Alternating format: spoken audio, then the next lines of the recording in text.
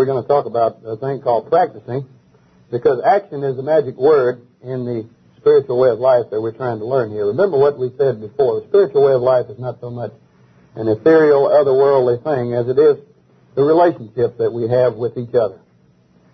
The goal that you have an opportunity to reach while you're here, or to begin reaching, let's put it that way, is a thing called sobriety. And there are a lot of misconceptions about what sobriety really is. Some people think that sobriety is that you don't drink. And there's a grain of truth in that, a very large grain of truth, because not drinking is probably the lowest form of sobriety. But growth is involved, and as growth continues, sobriety comes to be quite something else. It comes to include loving other people, helping other people, growing every day as a human being. And the definition that I like of sobriety is that sobriety is an alcohol-free state of being which is characterized by freedom and happiness. Now, I am a sober person, and if I were not happy and free, I don't think I would too much like sobriety. So keep that in mind. Sobriety is a lot more than just not drinking. It's an alcohol-free state of being characterized by freedom and happiness. This is the goal that you'll begin to reach while you're here. Sobriety is a way of life. It's a way that we live. And it's an art. I don't know if you thought about that, but sobriety is an art. And if we want to learn sobriety, we'll have to learn it just as we would learn any other art. Are there any artists in here? Musicians, painters, writers? Okay, fine. Then you have to learn an art. An art is the ability to systematically apply knowledge in order to obtain the desired result. So there are two elements involved in any art. First off, you have to gain the knowledge, the basics, the fundamentals. And second, and maybe more important, is you have to put this basic fundamental knowledge into action. Now, when you put the knowledge into practice for a given period of time, over a long period of time usually, it becomes a part of you. In other words, you learn something and you do it and you do it and you do it and you continually gain knowledge about it, and the longer you do it, the more it becomes a part of you. So it becomes really a part of your character. You have learned something, really learned something, when your character is changed. Your way of doing things has changed. Now, the habitual actions that you take and the knowledge upon which they're based will make a change in you as a person. Okay? So we could say that knowledge plus practice equals learning. And learning, when I talk about it, I'm not talking about a head trip. I'm not talking about the gaining and storing of knowledge. Learning to me means a permanent change in behavior. A permanent change in behavior, which is brought about by practicing what you have learned and stored in your mind. So learning changes your character. First you get the knowledge, then you put it into practice. When you've done this, you have learned, it becomes a part of you, therefore it changes you as a human being. Now, the art of sober living follow a definite pattern. Knowledge and practice, again, produce learning. Learning changes character. Character changes your way of living. Bill W., one of the co-founders of Alcoholics Anonymous, put it this way. Understanding is the key to right principles and attitudes, and right action is the key to good living. And this brings us right to the subject of this lesson. Action. We need to know what the right principles are. What do we need to learn? What is the right knowledge? What is the truth? And what are the right actions? And we're going to try to answer these questions in this lesson. All right? Action, to begin with. Action could be defined as purposeful movement. Let's put it up the other way. Purposeful movement toward a goal. Purposeful movement toward a goal is the way we define action. And action, in the sense we're using it, is a process that involves continuous effort. Effort. And this continuous effort is what practice is. And the movement that you make along this line toward your goal is what we refer to as growth. Action is continuous, purposeful movement toward a goal. The further along you move, the more you grow. It's important for us to understand the difference between action and activity. There's a big difference in those two things. Action is always directed toward the goal, and activity usually is not directed toward any goal. Let's illustrate. Take the alcoholic who runs from one facility to another, from one psychiatrist to another, from one doctor to another, from one minister to another. He's engaging in sometimes frantic activity, looking for a magic answer to his problem. There's no action, there's no goal. Not really. But the alcoholic who latches on to a program of recovery and makes an effort to follow the directions of that program to the best of his ability is engaging in action. Okay? I can use an example from my own life. I went into the program when I was 23 years old. And for the next 7 years, I engaged in frantic activity. I learned everything in the sense of head knowledge that there was to learn. And I went to meetings sometimes 8 a week. And sometimes I got drunk on the way home. And sometimes I got drunk on the way to the meeting. I was engaged in activity. I really didn't know what my goal was. Somehow some nebulous idea about I've got to quit hurting. I've got to quit hurting kept me going. And I was engaged in activity. But when I came to that place called bottom, Jim, it wasn't activity anymore. It was real.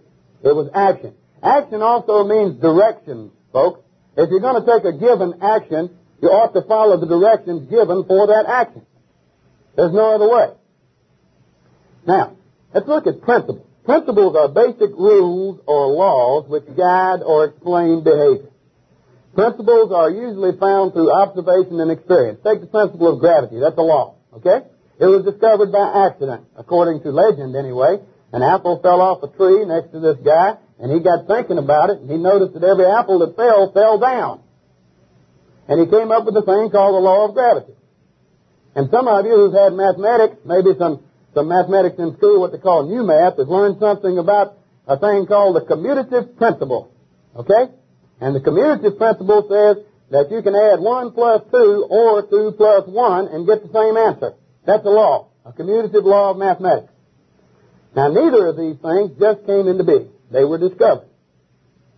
Now, there are good principles and bad principles. Let's keep that in mind. False ones and true ones. It was a principle, for instance, for years that this world was flat. That's what people believed. It was a principle for years that this earth was the center of the universe. That's what people believed. And it turned out to be false. There's still some people, I believe, who use the principle like this. If God had meant men to fly, He would have given them wings. Okay? So good or true principles lead to knowledge and health. Bad or false principles lead to sickness and ignorance. Now, principles are learned, and when you learn principles, your behavior will be guided by those principles. Make no mistake about it. Now, principles, as well as being guides to behavior, also become goals of behavior. For example, if you guide your life by the principle of kindness, then obviously one of your goals in life is to be a kind person.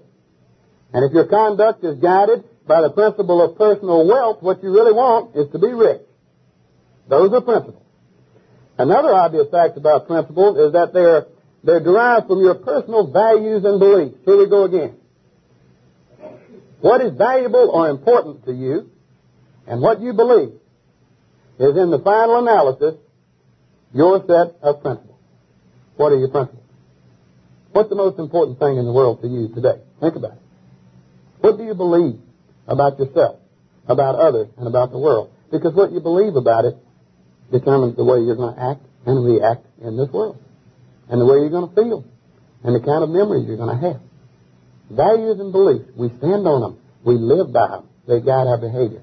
I would suggest that you find out what yours are. Now, at the core of our illness, alcoholism, there's a certain set of principles. In a very real way, our illness comes into being and gets worse because of those principles which have guided our behavior. What we tell you are character defects. These are principles which guide our behavior. And we live according to those principles, those character defects.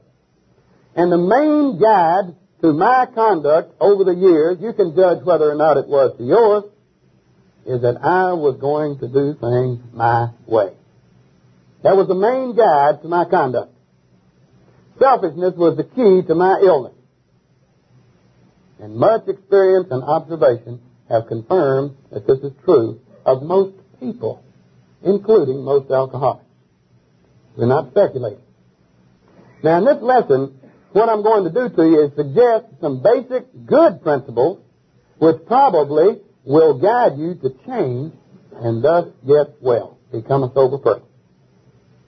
Now, let's summarize the relationship of action, principles, and sobriety.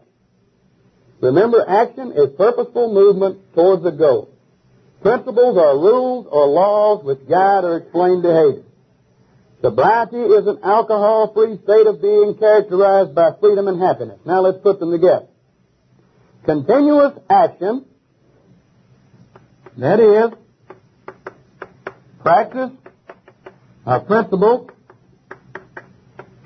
And remember that this includes knowledge of them and doing them. Continuous action on certain principles leads to growth, which moves you toward the goal, which is sobriety. Continuous action on certain principles will produce sobriety. No ifs, ands, and buts. Now here's an important point. It's entirely possible to have full knowledge of these principles and never become a sober person. Do you understand that? It is also possible to engage in the frantic activity I spoke about without the knowledge and still never become a sober person. These two things are intimately connected and cannot be separated. You must know what the principles are, and knowing them, you must do them. Sobriety is learned. Have you thought about that? Sobriety is learned just like arithmetic is learned. Think back when you were in school. You wanted to learn arithmetic, you signed up for the course, you paid your tuition, you bought the textbook, you went to class with other people who were trying to learn arithmetic, you listened to the teacher, you did your homework, and bingo, you learned arithmetic. Same way with sobriety. Same way with sobriety. It is learned. What are the principles, then, that lead us to this goal? We're supposed to practice principles and grow towards that goal of sobriety. What are they? There are lots of them. Kindness, tolerance, patience, commitment, faith, surrender, humility. The list is almost endless. But this morning, I want to focus on just 4 of the principles which I think are very, very important if we are to grow into sobriety. The first of these is honesty. Let's talk about that one for a minute. What is honesty? There are an awful lot of screwy ideas about what honesty really is. And definitions vary considerably. For instance, pick up your dictionary. To be honest means to be real, frank, genuine, authentic. I love that. Or of good character. And even though honesty deals with outward behavior, such as not stealing, not cheating, it goes deeper than that. It goes deeper than that. I don't know how many times I've talked to people and they said, yes, I'm honest, I've never stolen, I've never cheated. And yet they will not tell you the truth about the depth or the nature of their alcoholism. Now, people think they're honest who are not. That's what I'm saying. People think they're honest when they're not. They may be totally honest with people on the outside, and yet when they sit a bottle down in front of them, they'll con themselves into believing that they can drink this time regardless of all the bad experiences of the past. Call it what you want to. I'm lying to myself when I do that. Honesty works 2 ways. It deals with your relationship with yourself and with other people. The kind of honesty that I am talking about as a principle is total, absolute honesty with yourself and with others. Are you going to reach that goal next Thursday?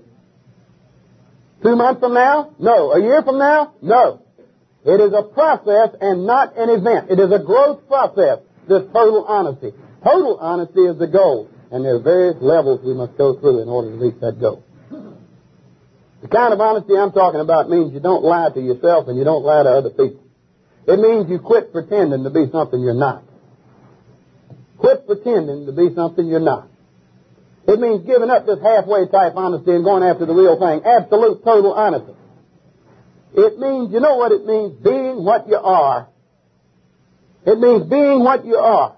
Saying what you mean. Doing what you think is right, regardless of the consequences. That's honesty. In other words, honesty is the state of being undeceived and undeceived. Can you see that? Undeceived and undeceived. I ain't conning you, and I ain't conning me. Now, honesty is a state of being. That's what I'm getting at. It's what you are. People are honest. Ask yourself, you've never cheated, you've never stolen. Are you really honest? Ask yourself. In terms of alcohol, have you been honest? In terms of your relationships with other people, have you been honest? How do you get honest? Oh, that's neat, Tom. Stand up there and tell us we've got to be absolutely honest. How do we get honest? What did we say? You practice the principle of honesty. How do you do this? Here are a few suggestions. I'm not going to leave you out in the cold. Okay? 10 of them. Where your alcoholism is concerned, the beginning step, the first level of honesty for the alcoholic is to admit that he cannot drink like other people, he cannot control his drinking, and he cannot quit drinking in and of himself. That's the beginning level of honesty. The first step in the program. That's it. And without that, there's no sobriety. Second, make a firm and honest decision to be honest. Okay? Admit what you are now and make a decision to be honest. Third, look at your past for dishonesty and dishonest patterns of living. Fourth, tell someone else all the truth about your dishonesty. Get it out of your system. Fifth, ask God to remove dishonesty from your life and to help you be honest. Sixth, try to be honest today. Keep trying. Watch for dishonesty in yourself. When you spot it, admit it. Eighth, deal fairly and honestly with the people right here. Ninth, associate yourself with some other people who are trying to learn honesty. That's important. 10th, get a teacher in honesty. Get a teacher, a person who has learned how to be honest, who knows the principles, has done the principles, has practiced the principles, has grown to a certain level, and is a relatively honest person. Get that person to help you. Another one, this is a real kicker if you really want to try it. Live your life today as if it were a film and God was watching it.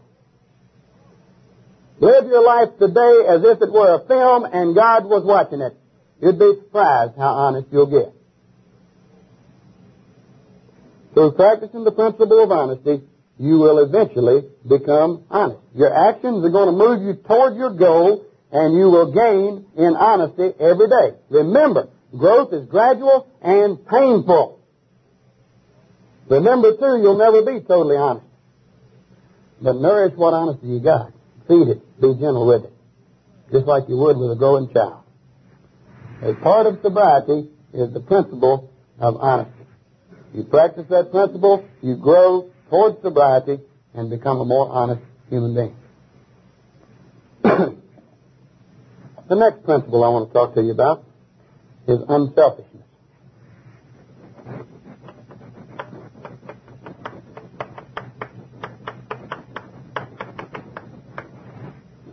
Unselfishness. What is it? What do we mean by that? Unselfishness has been defined and described as being generous, open, altruistic, self-forgetful, and of service to others, just to name a few. Real unselfishness is hard to spot because, like real honesty, real unselfishness is a state of being. How many of you know people who give the appearance of being generous and open and giving service to others? And yet, you know that these people are not really unselfish. Why? Because you know that their motive for service, their motive for generosity, is to get something in return. Their motive, then, is selfishness. A good example of this. A mother who bails her son out of jail every time he gets locked up. Okay? She's generous. She's altruistic. She's also a martyr. She's living in self-pity. And she's bailing that boy out of jail every time he gets in there. Why? So that she can say to him, after all I've done for you, how can you do this to me? Another example of a false unselfishness is the drunk who goes in a bar, buys drinks for everyone in the bar. Generous, isn't he? Like hell he is. He's trying to get their attention. He's trying to get their approval. He's trying to come close to that thing that all human beings need, love. Real unselfishness seeks absolutely no return. Hear me. Real unselfishness seeks absolutely no return. An unselfish person gives for free, no strings. An unselfish person gives because he wants to, no strings, ever. Unselfishness, bottom line, is wanting for other people exactly what you want for yourself. Unselfishness is wanting for other people exactly what you want for yourself and giving it to them first with no thought of return. Wanting for other people exactly what I want for myself and giving it to them with no thought of return. You ever heard this statement? Love your neighbor as yourself. Do unto others as you would have them do unto you. These describe unselfishness pretty well. The real key to becoming unselfish is to realize fully your true oneness with other people. We've talked before. What you do to someone else returns to you. What I do to you will affect me. If what I do for you is good, I'll get good in return. If bad, I'll get bad in return. There's another spiritual law, and it's like begets like. You understand that? Good begets good. Evil begets evil. It's a spiritual law. And every one of us have experienced it in everyday life. Think about this sometime. We're many. We're unique. We're individual. Yet we're one. This is one of those paradoxes of life that we have to understand. But the moment that you realize that what you do to someone else is going to be done to you, it might change your behavior. How do you practice unselfishness? First, treat them like you would like to be treated. That's first. Second, give them what you know they want and give it for free. Put their needs first. Be willing to sacrifice. Offer them your care, your love, your understanding, and your help. Make available to them your most precious gift. Do you know what the most precious gift is? Can anybody answer that question? What is the most precious gift that you have to give to somebody else? Who can answer that? Jay, can you answer that? Huh? Yourself. I am the most precious gift that I can give to you, and you are the most precious gift you can give to me. And we go right over that. We love our children by buying them things. We love our wives by taking them out to dinner.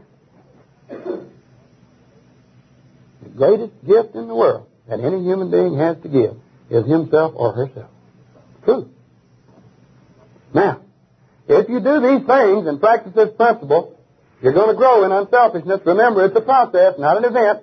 And unselfishness is also a part of sobriety. Another principle.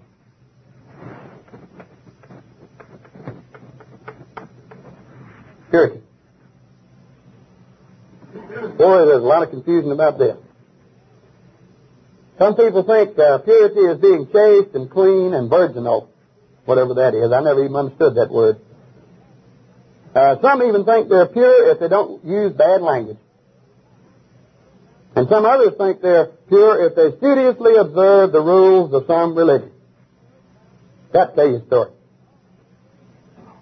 A friend, a person I love very much, stayed sober in the program for 2 years, and he called me about 3 weeks ago. He was drunk. I said, what happened? Well, he said, I got saved. Now look, don't put down religion and don't think I'm putting it down. This is one instance. He said, I got saved. Now that means a lot of things to a lot of people. And I said, oh, good. And he said, but I've been drunk ever since. I've been drunk ever since I got saved. And I said, did you quit going to meetings? He said, yeah. And I said, why? Listen to his answer. Those people at that meeting were using profanity. And I couldn't take it any more. Those people at that meeting were using profanity, and I couldn't take it any more. I said, tell me something. Where are the cussers? He said, they're still in AA. They're still sober. I said, does that tell you anything?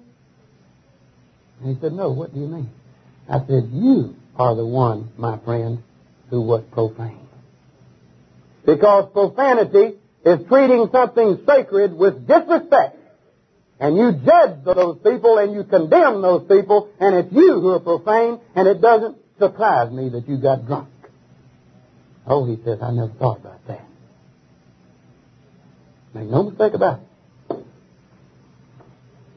Now, if we're to believe the greatest spiritual teachers of all history, we've got to get down to the real thing with purity. I'm not saying go out and cuss either. Don't get me wrong. I'm not defending it. I'm not saying it's right. Okay? But we've got to go deeper than mere language. We're dealing with a problem that consumes us. And superficial purity will not get it. I know many alcoholics don't cuss and they're drunk. The greatest spiritual teacher in history. Here, Jesus says, although these people around me honor me with their lips, their hearts are far from me. Just doing a few external things like not cursing and not fornicating and not breaking religious rules is not enough. These things are important, but it's not enough. It doesn't go deep enough. A person can do these things and not be pure at all. Some of the rottenest people in the world don't cuss, don't fornicate, and go to church every Sunday. You know this, and I know this.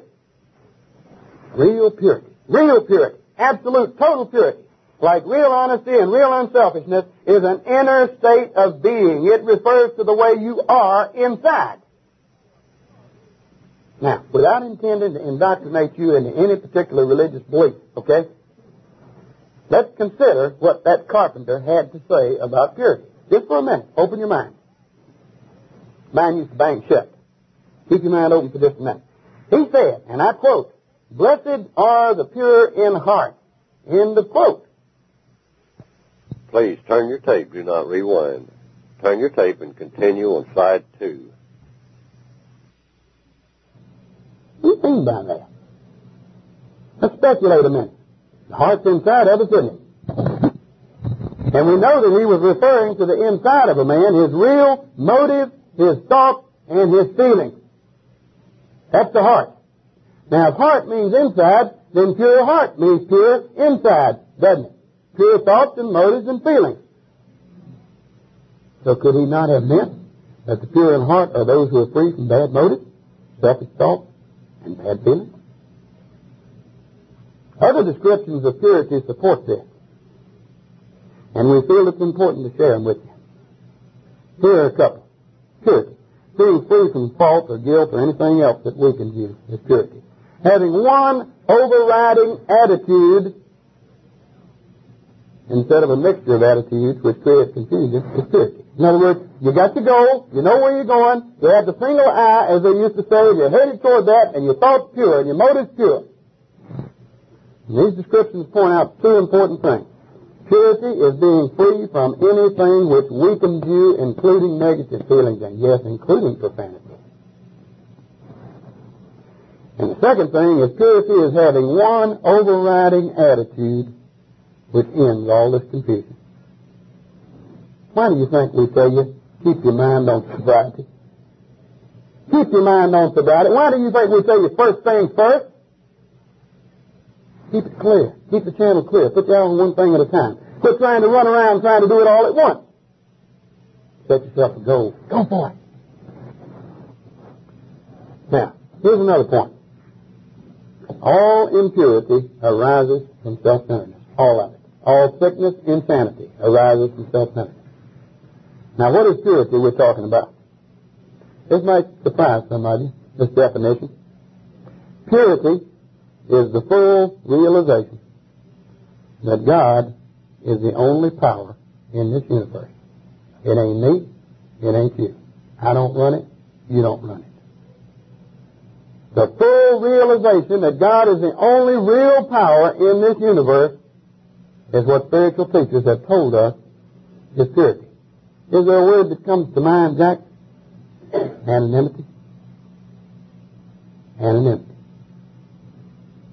Now, if you keep your mind on that fact, this one overriding attitude, God's the only power in this universe, it's going to keep you from trying to run things. Now, how do you become pure? First is the heart. Realize that the higher power and not you is the number one person in this universe. That's hard for us to do. Second, try to find out what that power wants you to do and how he wants you to be. Find out. Third, through self-searching, dump that old self-centered bunch of ideas and thoughts and clean up your inside. Fourth, now, with clean inside, you can now succeed in cleaning up the outside. Hear me. Pure in heart. Clean up the inside first, and the outside will clean itself. Once you've done that inside work, you don't have to worry about lying and stealing and all these other forms of impurity or profanity. Once the inside's cleaned out, they just won't happen, because the inner produces the outer. Sobriety includes purity. You know, the director of this center here and myself used to get together on Sunday mornings when I lived in Charlotte. We'd pray and meditate and read. And we were reading from this old book called the Philokalia. And we just turned to it and we'd read something and we'd pray and meditate. And we turned to something one morning, and this was written by a monk, okay? Not a drunk, a monk. And you know what he said? Sobriety, in the final analysis, is purity of heart. This wasn't a drunk talking. He was talking about sobriety, Jake.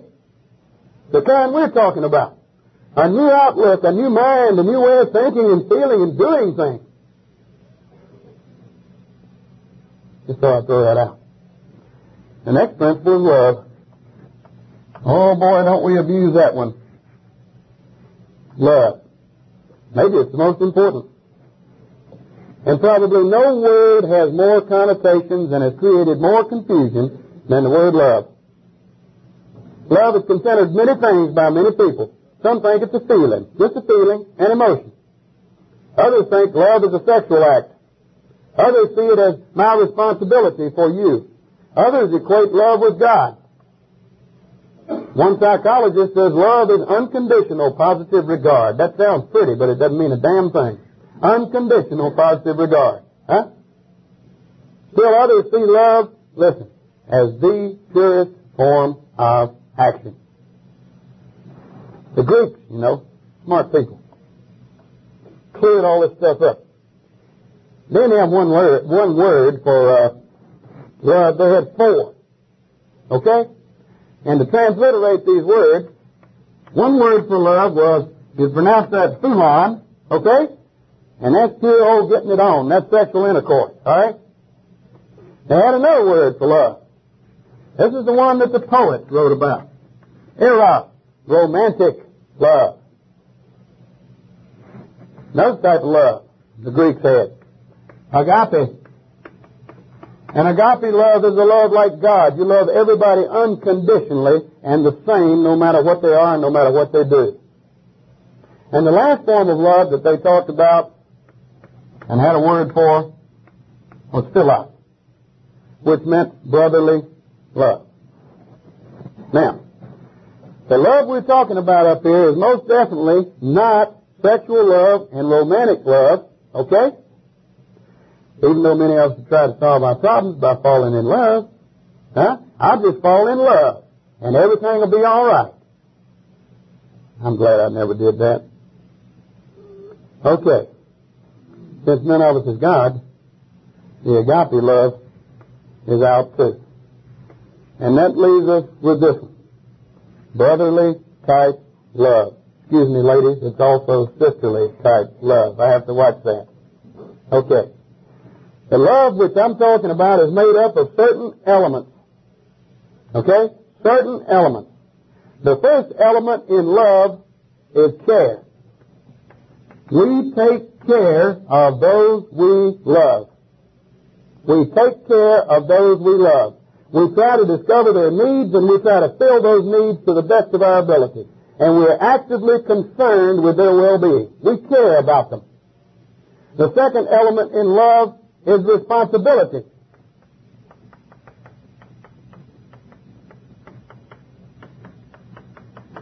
Hope you read down that way. Responsibility. Now, we don't mean by responsibility in love that it's a duty. Responsibility is a response to the needs of others. We respond to the needs of people if we're going to love them. The third element in the love I'm talking about is respect. We respect those whom we love. We truly love a person when we see that person like he or she is and respect his or her right to be that way, without trying to make any change in them. We don't try to control him, we don't try to exploit him, and we don't allow him to exploit us. Now, love is a combination of attitudes, care, and respect, and action, responsibility. So how can anyone believe that love is just a feeling? Because love includes good attitudes and good action. Good feelings may be a part of love, and they may not be. But if you have the proper attitude and take the right action, it's possible for you to love anyone, whether you like him or not. Now, let's give a definition. It may seem strange to some of us. Love is responsible behavior towards other people based on care and respect for them.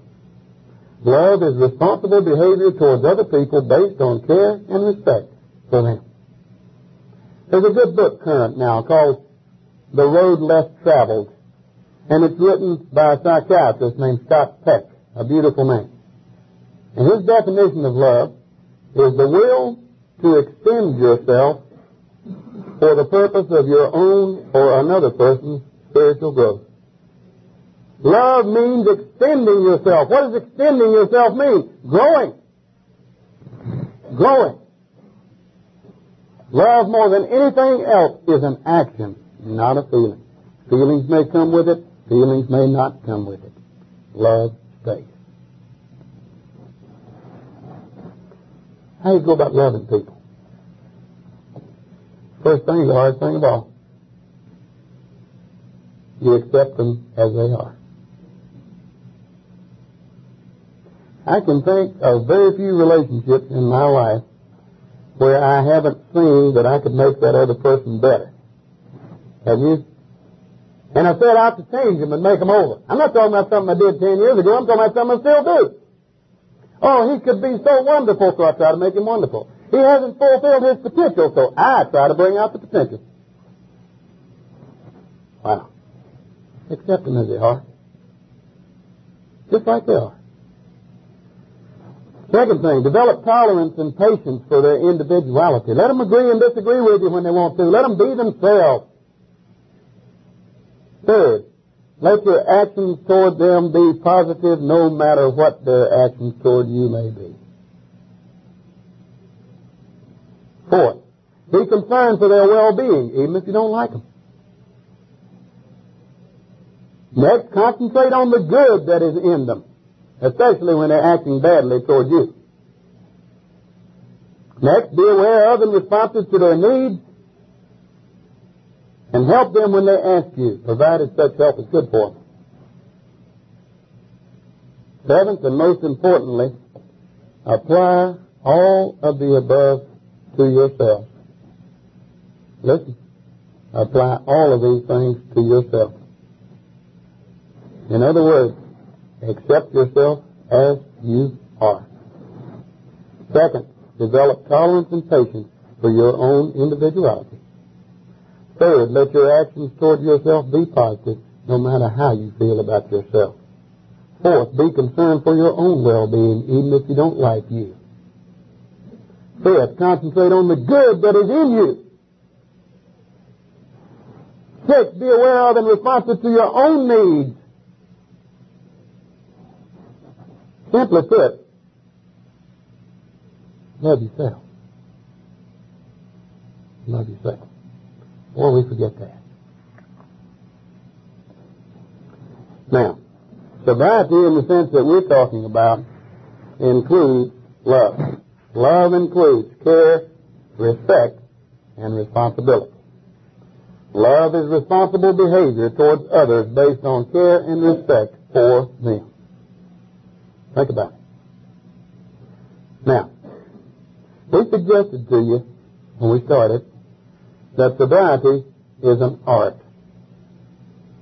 And we said that an art is the ability to systematically apply knowledge in order to obtain the desired result. Two essential elements in learning any art: get the knowledge, put the knowledge into practice. Now, in this lesson, we've tried to give you the necessary knowledge. And by the way, I can give you some copies of this necessary knowledge after the class. And we have described the principles that you can use to grow toward sobriety. Now, here's the point. We've done what we can do. The rest is up to you.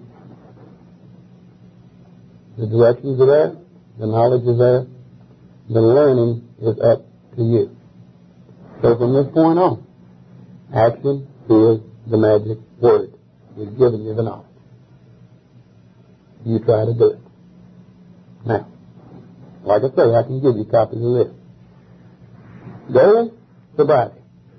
Sobriety is gained by practice of certain principles of which you gain knowledge, and you grow in the process toward learning sobriety, which is an alcohol-free state of being characterized by freedom and happiness, and a really sober person is an honest person, an unselfish person, a pure person, and more than anything else, a loving person. Sobriety, one more time, is not just not drinking. But I'll tell you something else. Unless you grow in sobriety, you will lose even that which you have. In other words, unless you know and do these principles, you will drink again. I appreciate your time and your attention today, and I love you. Thank you.